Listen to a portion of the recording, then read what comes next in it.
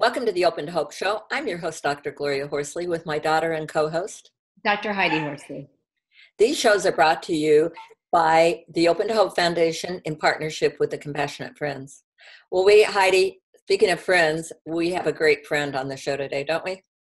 Yes, we do, Mom. Our guest today has done a fabulous cable television show, and we've interviewed her many times on YouTube, and she's also an Open to Hope writer. As you know, her name is Mary Jane Cronin. She's a licensed counselor in private practice in Largo, Florida. And we're just talking to her about the fact that she has written 5 books. Yeah. One of her books is called November Morning, which talks all about her journey through the darkness and back into the light. And she will tell us today, Mom, as you know, tips and tools for finding hope again and for transforming your losses. Absolutely. That's going to be great. And I know this is an important show for a lot of people that are watching today. Welcome to the show, Mary Jane. Hi, Mary Jane. Hi, thank you so much for inviting me, Gloria and Heidi. It is something that is a life-changing event for all those who lose a loved one, especially a child. Jeremy died 20 years ago. Oh, 20. I love to see you along the journey. I ran into somebody at lunch the other day. We were saying, how many kids do you have? Because her grandchild was there. And she said, well, I have 4, but technically I have 5 because my daughter died. Well, you know, this is in a public restaurant. And, you know, as you know, people who have had a loss, that's the opening to say, oh, what happened? Because they're saying to you, I want to tell this. I want to acknowledge this. And this is true. For the longest time, I've suffered with that question because I didn't know what to say. I found myself saying, I have 3 sons on earth and 1 in heaven. Mm-hmm. And then you get the response where they go, oh, I'm so sorry. And they may ask you what happened. And you have to be able to talk about it and not tear up.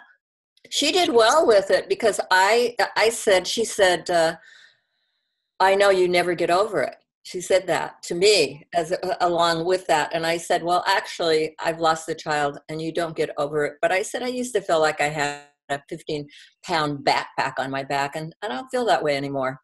I've got a very happy life and a lot of great memories.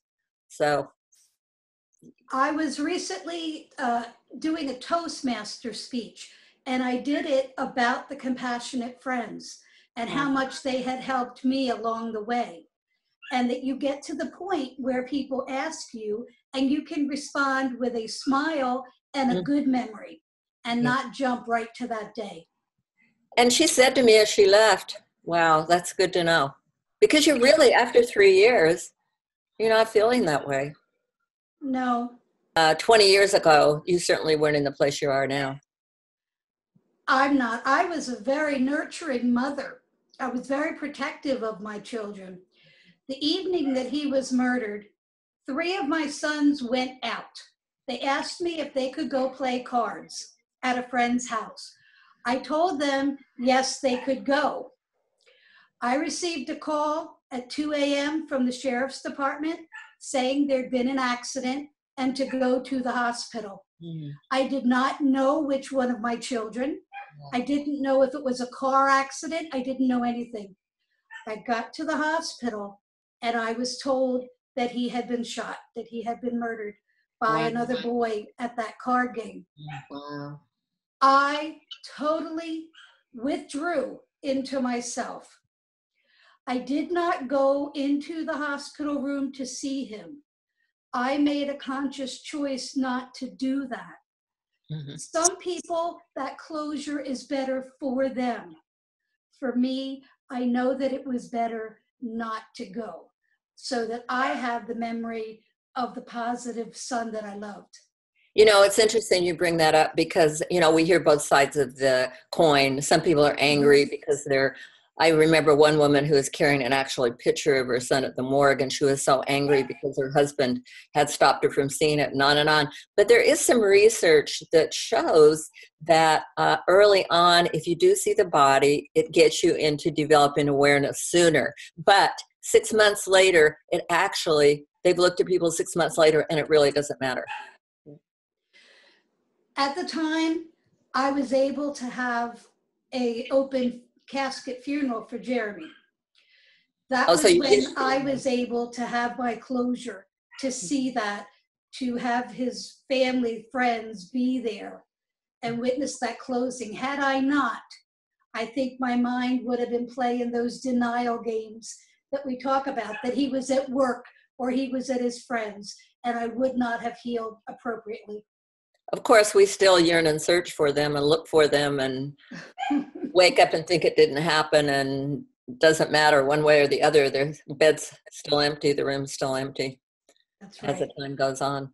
Tell us your growth story. My growth story, I was working for the Home Shopping Network, believe it or not, when he was shot. I was given a lot of emotional support, but I left and I went to work for hospice. Hmm. As I started writing November Morning, I was writing letters to heaven, writing letters to Jeremy, and through writing that book, I was able to heal myself. I found taking care of myself, talking about him to other people, having them share with me, journal writing. All these things helped me come to an acceptance. Now, when I say accept, that doesn't mean that I'm okay with it, because even now a song will come on the radio and I will get tearful. But through those avenues, I was able to help other people. I started working for hospice and I helped people prior to the death and after the death. Now, how long was it after Jeremy was killed that you started with hospice? It was 6 years. I Okay. applied the first time and they told me it was too early. And what do you mean it's too early? I want to help other people. They said, you have to help yourself first. Mm-hmm. I didn't understand it then, but I understood it now. I had to get to the point where I was healing and being empathetic, but not taking my journey into theirs. Mm-hmm. So it did. It took about 6 years before I was able to go work for them. Your 4 steps to get through. What are those? Well, the first one, of course, is talking to other people. If you hold it in, you're going to think you're the only person that's going through these feelings. When you talk to other people who have been through a loss, especially a child loss such as yours, then you're able to normalize it a little bit better in your brain. The other thing I did was research. I went to the library, I went online looking for books and articles for other people that had lost children. It gave me the understanding of what was going on. It gave me the privilege of not realizing that I did anything wrong. I wrestled with that for the longest time. In my research, that helped me. I went to Compassionate Friends. I also went to another organization, Bereaved Parents of USA. I talked to them. And in my community, I actually went and talked to networking events of people that were in the healthcare field. And the reason I did that is because they are working with families of people that are dying. Mm-hmm. They need to know how to respond, how to help them. Mm-hmm. So by sharing what helped me, they're learning what can help them. Now, you chose not to connect with other people whose kids had been murdered? I tried connecting with them. It was a little too hard for me. Okay. I found that I wasn't able to keep my emotions in check. Mm-hmm. Mm-hmm. Now, I know it's a great organization. Here in Florida, it wasn't as available to me as I was hoping. Mm-hmm. Now, possibly that's something I can continue along the way now. It's kind of interesting because some people say that about any group. It's so hard to hear the other stories. So I was wondering when Mary Jane said it was hard to keep your emotions in check, was it hard because now everybody was talking about murder and just going back in your head about the fact that Jeremy was murdered was just too hard? That was it. That was one of the reasons. When I had talked to the victim advocate at the hospital, she was so wonderful to help me through the trial and all the circumstances, but when I said I wanted to do this, she said, well, remember, you'd be coming out to scenes where people were killed. Oh, wow. And I realized I couldn't do that. And Were I you, think you're exactly right. so Mary Jane, were you angry that Jeremy was killed, was murdered? I was very angry. The circumstances were that he was killed by somebody that he knew. And the involvement, the reason, I was angry at Jeremy for being there. I was angry at the boy because, you know, the rumor was at the time 20 years ago that he was robbing Jeremy, that he was trying to take his money, and then he killed him. Wow. Well, how much money did he really need? Right. You know? And Mary Jane, the reason I'm asking that, it's totally normal that you were angry. I think most of us would be very angry, but I'm wondering, you're not, I mean, I know you and my mom knows you, and you don't seem now like an angry person. So I'm wondering how you got to where you are today. I mean, with the fact that your son is murdered, how do you work through that kind of anger? One of the things that I did was ask Jeremy for peace. Mm-hmm. Okay. The hardest thing for me to realize as a mom was that I was not in control of everything. You know, just because you tell them not to do something doesn't mean they won't do it. Right. When you let them out of your sight, you are at a risk of something happening to them. Mm-hmm. It was not Jeremy's fault. It was not anyone else's fault. I spent a lot of time in anger. Mm-hmm. And every time I would boil up and I would be so mad and I wouldn't want anybody to ask me about him. But that wasn't helping Jeremy, and that's not what he wanted for me. Mm-hmm. I sat at the cemetery and asked him to help me no longer be angry and learn to benefit and learn to help others from doing this. I love that. And was there a forgiveness element in that? I had to forgive Jeremy for being where he was. That was a dangerous place. I'm not overly religious. I attend church. And one day I attended and the pastor asked me about forgiving the boy who killed Jeremy.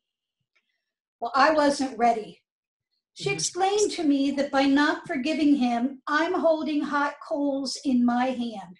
I'm hurting myself, not hurting the boy who killed him. He doesn't know how I'm feeling. Right. And all it was doing terrible things inside of me. So to say that I forgive him, I want to say yes, I will never forget. Mm-hmm, mm-hmm.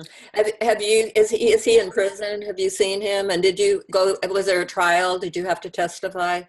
There was a trial. I had to testify. He was given 21 years. He served 19 years and he was released last year. Wow. Now, when he was released, that was very hard on my other children. Mm-hmm. They feared that he would come after them. I feared that something would happen. But he's 40 years old now. Mm-hmm. He wants to put this behind him as well. I have never talked to him. It would not do me any good to say, why did you do this? Right. Because it's not going to make me feel better. Right. It's not going to bring Jeremy back. Or bring Jeremy back. How are you have 3 surviving boys? Yes, I do. And how are they doing? Because they've been through a lot. I mean, 2 of them were there, it sounds like, yes. The night he was murdered. Jeremy died in my one son's arms. Oh. And I will be honest and say that it has been a difficult 20 years for him. Mm-hmm. My other son was kept in the house, so they didn't let him go outside and see Jeremy. And my 4th son was only 10 years old at the time, and he was at home with a babysitter.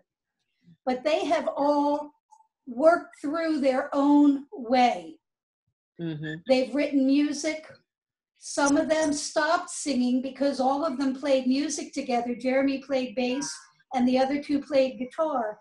And my middle son was not able to play music because it made him so sad for a long period of time. Mm-hmm. So each one of them takes those memories and uses them in positive ways. So what advice would you have to parents out there that are worried about their surviving boys? What did you find helpful? What was helpful for these boys to find hope again? To say, learn from my mistakes, because I retreated inward. I was so focused on the fact that I lost a son. I did not focus on they lost a brother. I didn't talk to them about it. I didn't have them go see counselors. We didn't do anything in those first few years. It was only later that we had a counselor come and they all started talking and they all started healing. But you have to remember your other children, and you have to remember that they have lost a sibling.